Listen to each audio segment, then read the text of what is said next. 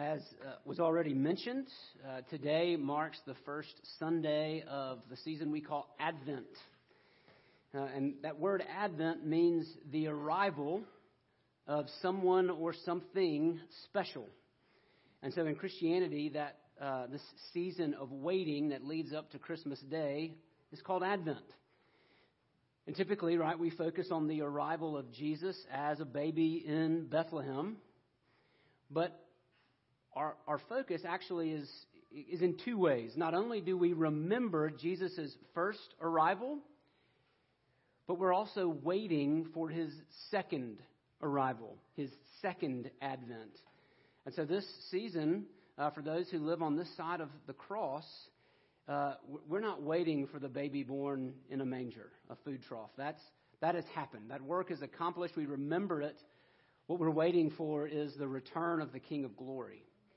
And so to that end, we are spending this Advent season looking at some pictures of Jesus in the book of Revelation.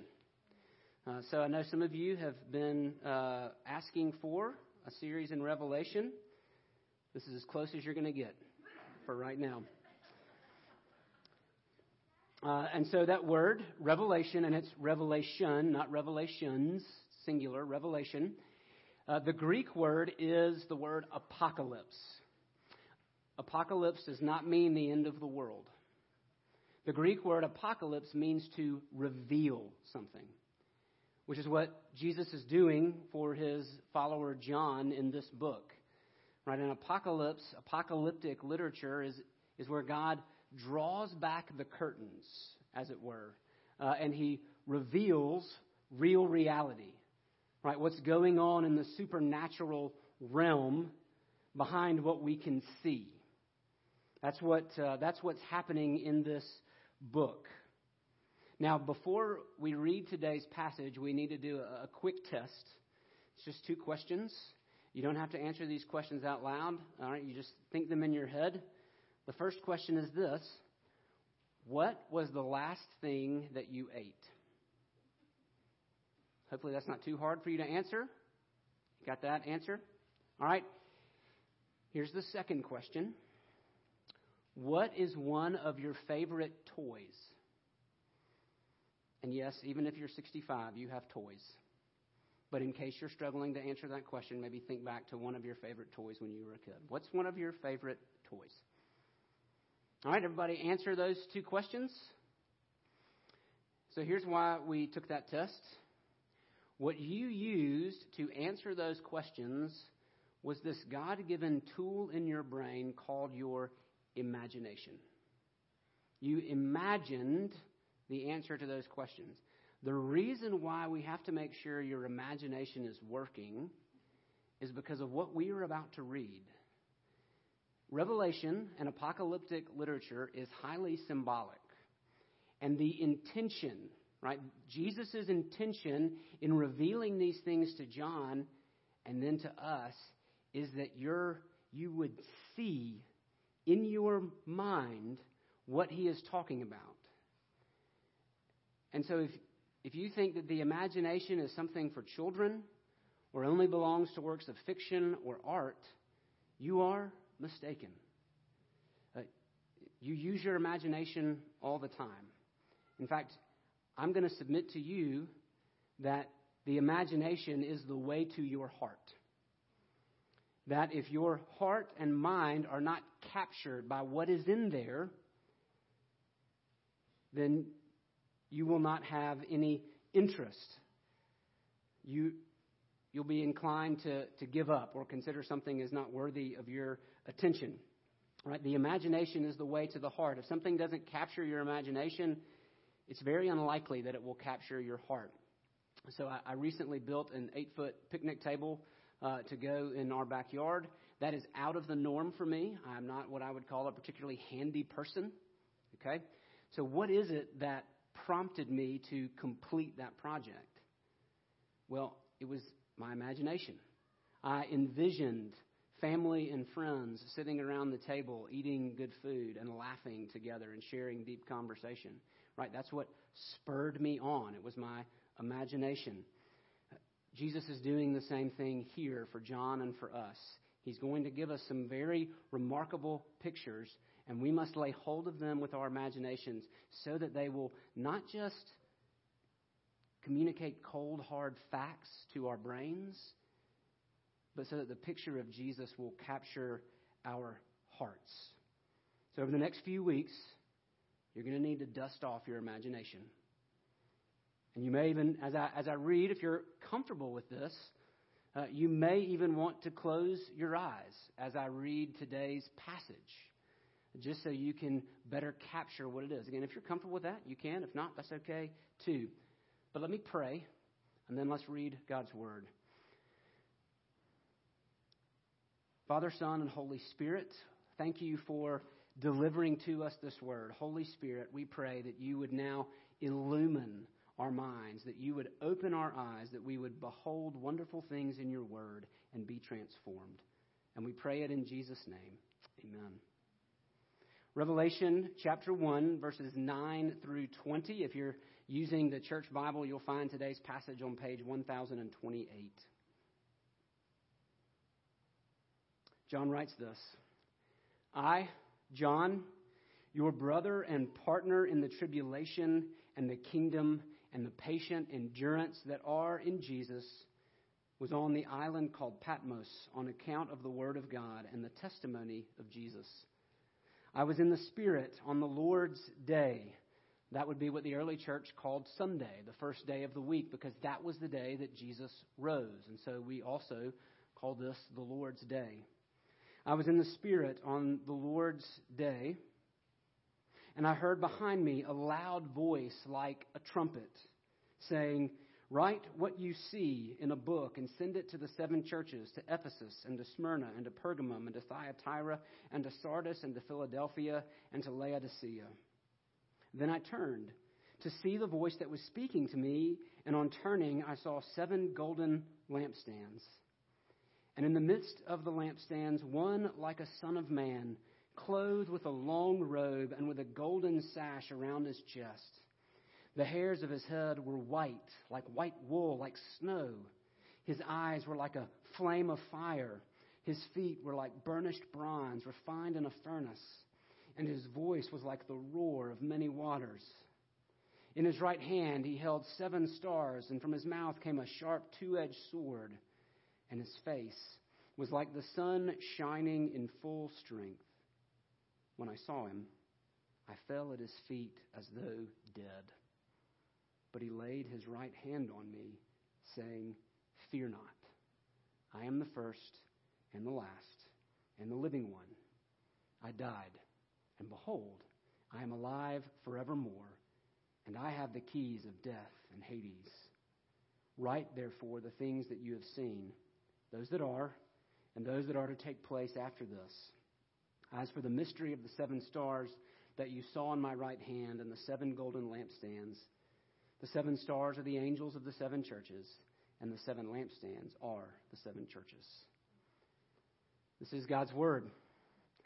And all flesh is like grass, and all its glory is like the flower of grass.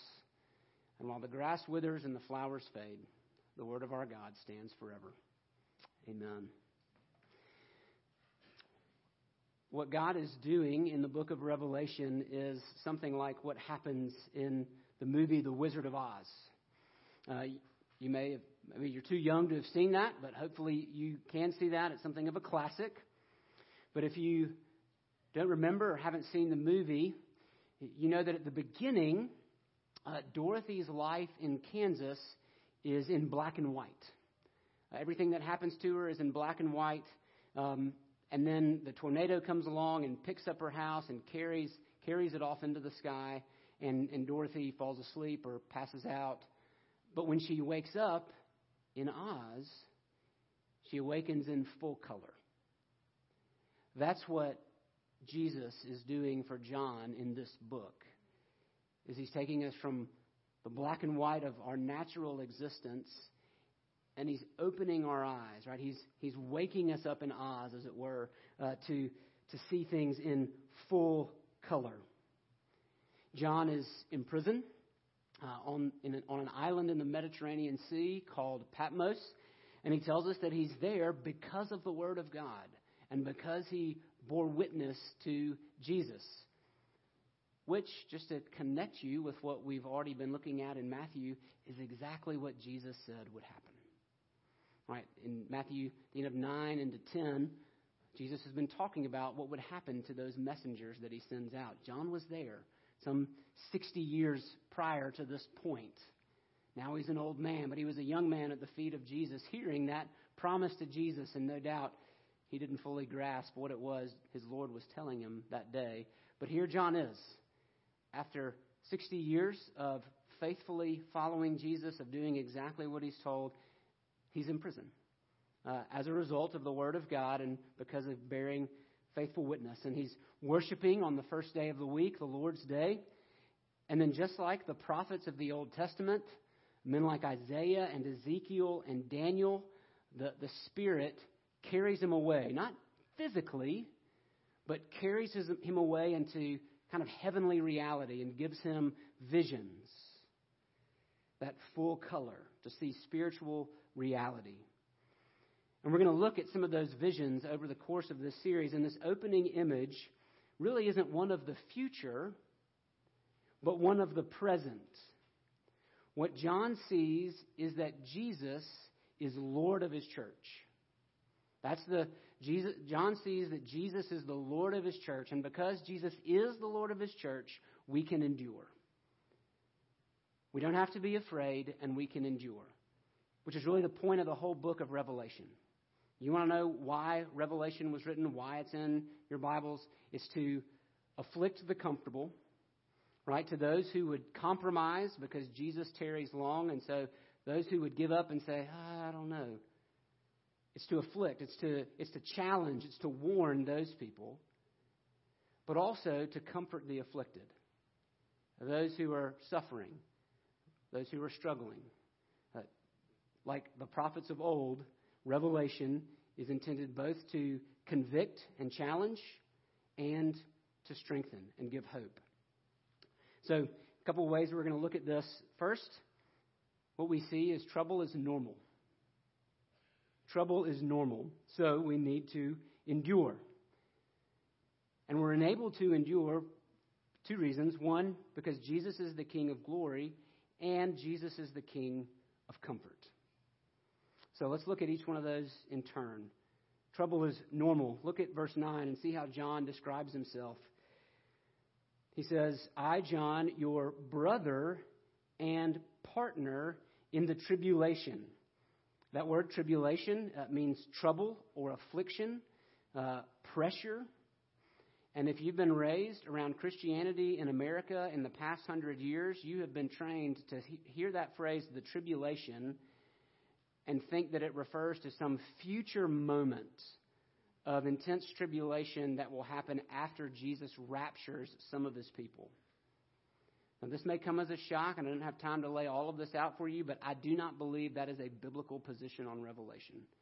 That came about in the 1820s. It came to us from the British Isles. It is not something that the church has traditionally believed for its long history.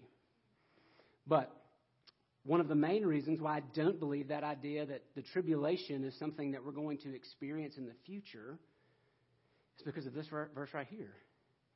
John is experiencing the tribulation now in his present life. He is undergoing trouble. He is experiencing tribulation, affliction, which is exactly what Jesus promised in John 16:33 when he said, in the world you will have trouble. That word, same word here, tribulation. So let's read it that way. In the world you will have tribulation, but take heart. I've overcome the world. It's also what Paul, the apostle, tells the early churches that he planted in Acts 14, verse 22. We see that he and Barnabas are going back through the churches that they've planted, and they're strengthening the souls of the disciples, encouraging them to continue in the faith, and saying, don't miss this, that through many tribulations we must enter the kingdom of God. Tribulation does not refer to some future moment of persecution. It refers to every moment of the church's history from Jesus' ascension until he comes back. This period in time, the one that we live in right now, is characterized by trouble, by tribulation on account of Jesus. That's normal. And so John says we are partners in affliction. But that's not all he says. Look what he says. Your partner in the tribulation and the kingdom. See, you and I are prone to think wrongly that if we're being troubled, then we've done something wrong. You'll hear people say things like, I must be outside of God's will, or this is not what God has planned for me. But no. John says that to be partners in affliction, to be partners in tribulation, is to be partners in the kingdom. They go together. That's what Paul told the early church. Through many tribulations, we enter the kingdom. So if you are being troubled on account of Jesus, you are right where you are supposed to be. That's what John is saying. And even that's not all. Partners in tribulation and the kingdom and the patient endurance. They all go together. Tribulation, kingdom, endurance. John is writing so that we will endure. I hear this word endurance and I think of the HBO miniseries Band of Brothers. When the Allied soldiers are in the Battle of the Bulge. If you haven't seen Band of Brothers, especially if you're an older teen or adult, I highly recommend it to you. But the Allied soldiers, the American soldiers, are pinned down in the Battle of the Bulge, or in foxholes and trenches, and Nazi shells are constantly bombarding them, splintering the trees, lighting up the sky, and they're huddled together, waiting until they can emerge and make their assault. It's what I think of when I read Hebrews 10:24 and 25, which says, let us consider how to stir one another up to love and good deeds, not neglecting to meet together. See, he's writing that because it would have been costly for them to meet together. It would have been risky for them to gather as Christians. It had already cost some of them. Some of them have been arrested. But the writer to the Hebrews says, don't stop meeting together. Don't neglect to meet together. Instead, continue meeting together for the purpose of encouragement. Encouraging one another, and all the more as you see the day drawing near. That's what Hebrews says. What do you think we're doing here? What do you think the purpose of this gathering is? Is it simply to learn more about God? Sure, that's part of it. But I think that's part of our problem, is that we've minimized the worship gathering to a handy lesson, to something that's merely informational. No, when we come together, we are here for encouragement, right? I can listen to good sermons on my phone. You can find far better sermons on your phone, in fact. Right? But what we do here, I can't do on my own. Right? I need the worship gathering. I need to hear you singing and speaking the words of Scripture and praying, because I'm in trouble. Right? Because spiritual bombs are exploding overhead and maiming people all around us. And the casualties are everywhere. And so we need this. I need this because I look at the world and my flesh wants to tune out and walk away. I need this because I can grow weary and cynical and spiteful. So I need brothers and sisters, partners in tribulation, to encourage me, to help me endure. That's what we're doing here. That's the purpose of our gathering. We need this. Did you notice that all of these things John mentions are in Jesus? Christians are not just partners with each other in these things. No, Jesus is with us in them. He experienced tribulation. We experience tribulation. It's his kingdom. We're a part of his kingdom. We will reign with him, the Bible says. He endured. We read that in Hebrews 12. So we can endure. Right? We are united to him, which explains what John sees next. Jesus is the King of glory. John hears, as he's carried away in the Spirit into this vision, he hears a loud voice commanding him to write a letter, to write down what he sees to 7 churches. And he turns to see where this loud voice is coming from. And what does he see in verse 13? He says, one like a son of man. Now that phrase, son of man, simply means human. But that phrase comes from the prophet Daniel in chapter 7, where we see Daniel sees one like a son of man coming with the clouds of heaven and presenting himself before the Ancient of Days, before God. He's the one who's come to conquer the rival kings, the beast that Daniel has seen. And he's called one like a son of man. And this is how Jesus refers to himself most often in the Gospels. He refers to himself as the Son of Man. And so what does this Son of Man look like?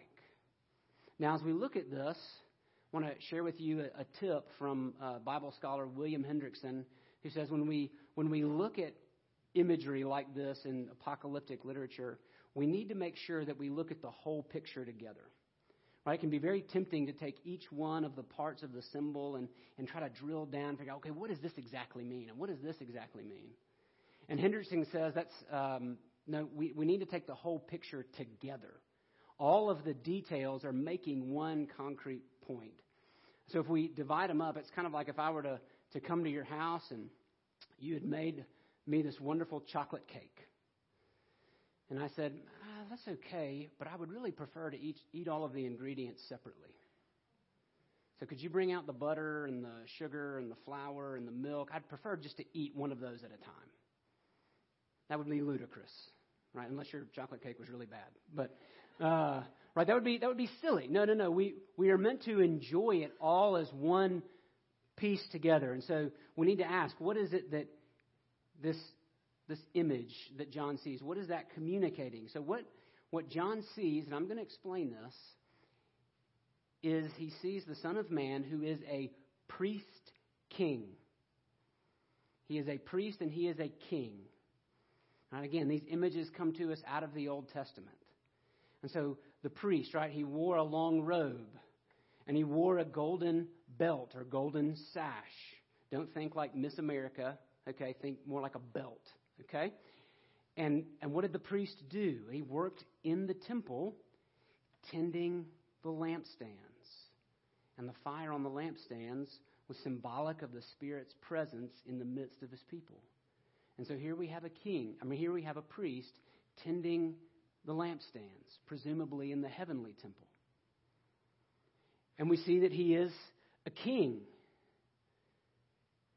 His eyes of fire, right? As a king would have been the judge of the day. And so the Son of Man has eyes of fire, right? They see through everything. Nothing can deceive them. There is no facade that they cannot look through. And this king has a sword coming out of his mouth, his word. And he'll tell the church in Pergamum later that if they do not repent, then he will make war on them with the sword of his mouth. And even later on in Revelation, we see that this king makes war against the nations with the sword of his mouth. And so, in that regard, he's also a prophet. He's a priest, he's a king, and he's a prophet. As a king and as a priest and a prophet, he's glorious in his appearance. Right? He's got this white hair, a sign of wisdom, normally. Right? And it's so bright, like snow, like you can't even look at it. He's got feet of polished bronze for treading down his enemies. His voice is like the roar of many waters. Ezekiel 1 says the same thing, and it refers to the Almighty. This Son of Man is also God. He's so glorious and so holy that his appearance is like the sun in full strength. you ever left a dark room, maybe run out on the beach in the middle of summer when the sun is in full strength? What do? You squint, right? You cover your eyes.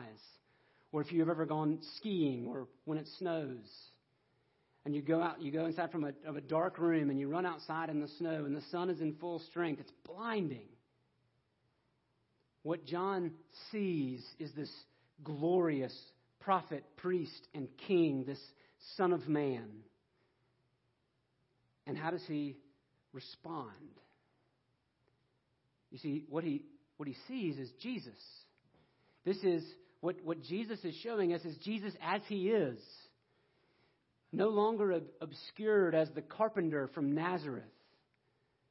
But now he's still got his human body, but he's glorified as the king. And what is John's response? It's the right response. He falls at Jesus' feet like a dead man. He's so overwhelmed by the glory and holiness of King Jesus that he just throws himself down in awe and wonder and fear. Friend, that's the right response to Jesus. I wonder, has your heart ever been stirred by the magnificence of Jesus? Would that not be, would the vision of Jesus not be a more compelling way to put sin to death than every other method we try? When you think about your besetting sins, as we mentioned earlier, that weight of sin which clings so closely, what is it that would cause you to discard it? What is it that would cause you to endure? Certainly not your own strength. I mean, that might work for a time. Pulling yourself up by your own bootstraps. Lord, I'm going to try harder, I promise. No, friend, what you need, what I need, is this picture of Jesus. This conquering King of glory who just flattens everything else. And friend, until your heart is stirred by him, I don't know that you will make much progress in life. Our hearts must be captured by this King of glory. Now, not only is he the King of glory, but he also reveals himself as the King of comfort. How in the world do those two things go together?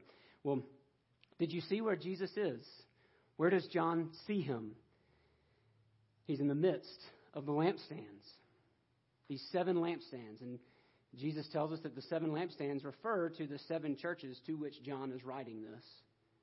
But that number 7, a symbolic number of completeness, the 7 churches actually symbolically refer to the whole church. So what Jesus says to the 7 is not just for the 7, it's for all believers for all of time until Jesus returns. Jesus is not far away from his church. He is not sitting on the sidelines in a chair just waiting. Jesus is in the midst of his church. And he's there with those eyes of fire and those feet of burnished bronze, seeing through everything. He's there in the midst of his church, challenging, afflicting the comfortable, and he's comforting the afflicted. He is not distant from his bride. He is with her in the midst of the tribulation. But more than that, what happens next is even more stunning. John is overwhelmed by Jesus' glory. He falls at his feet in awe and wonder and fear. And what does Jesus do? He takes his right hand and he puts it on John. Now I want you to imagine this. John is laying face down, flat on the ground. So what must the King of glory do to put his hand on John? He has to stoop down and touch him. The King of glory stoops to comfort his disciple. And what does he say when he lays his hand on John? Fear not. Don't be afraid. It's that verse from How Firm a Foundation. Fear not, I am with you. Be not dismayed. For I am your God and will still give you aid. I'll strengthen you, help you, and cause you to stand, upheld by my righteous, omnipotent hand. Fear not, says Jesus. And why do we not have to be afraid? Jesus tells us in verse 17, I am the first and the last. He is the master of all history. He was there before it all began, and he will be there when it all wraps up. And every single nanosecond in between, he is governing for his glory and the good of his church. He is the first and the last.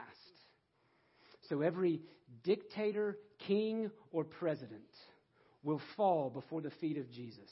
He will be the last man standing.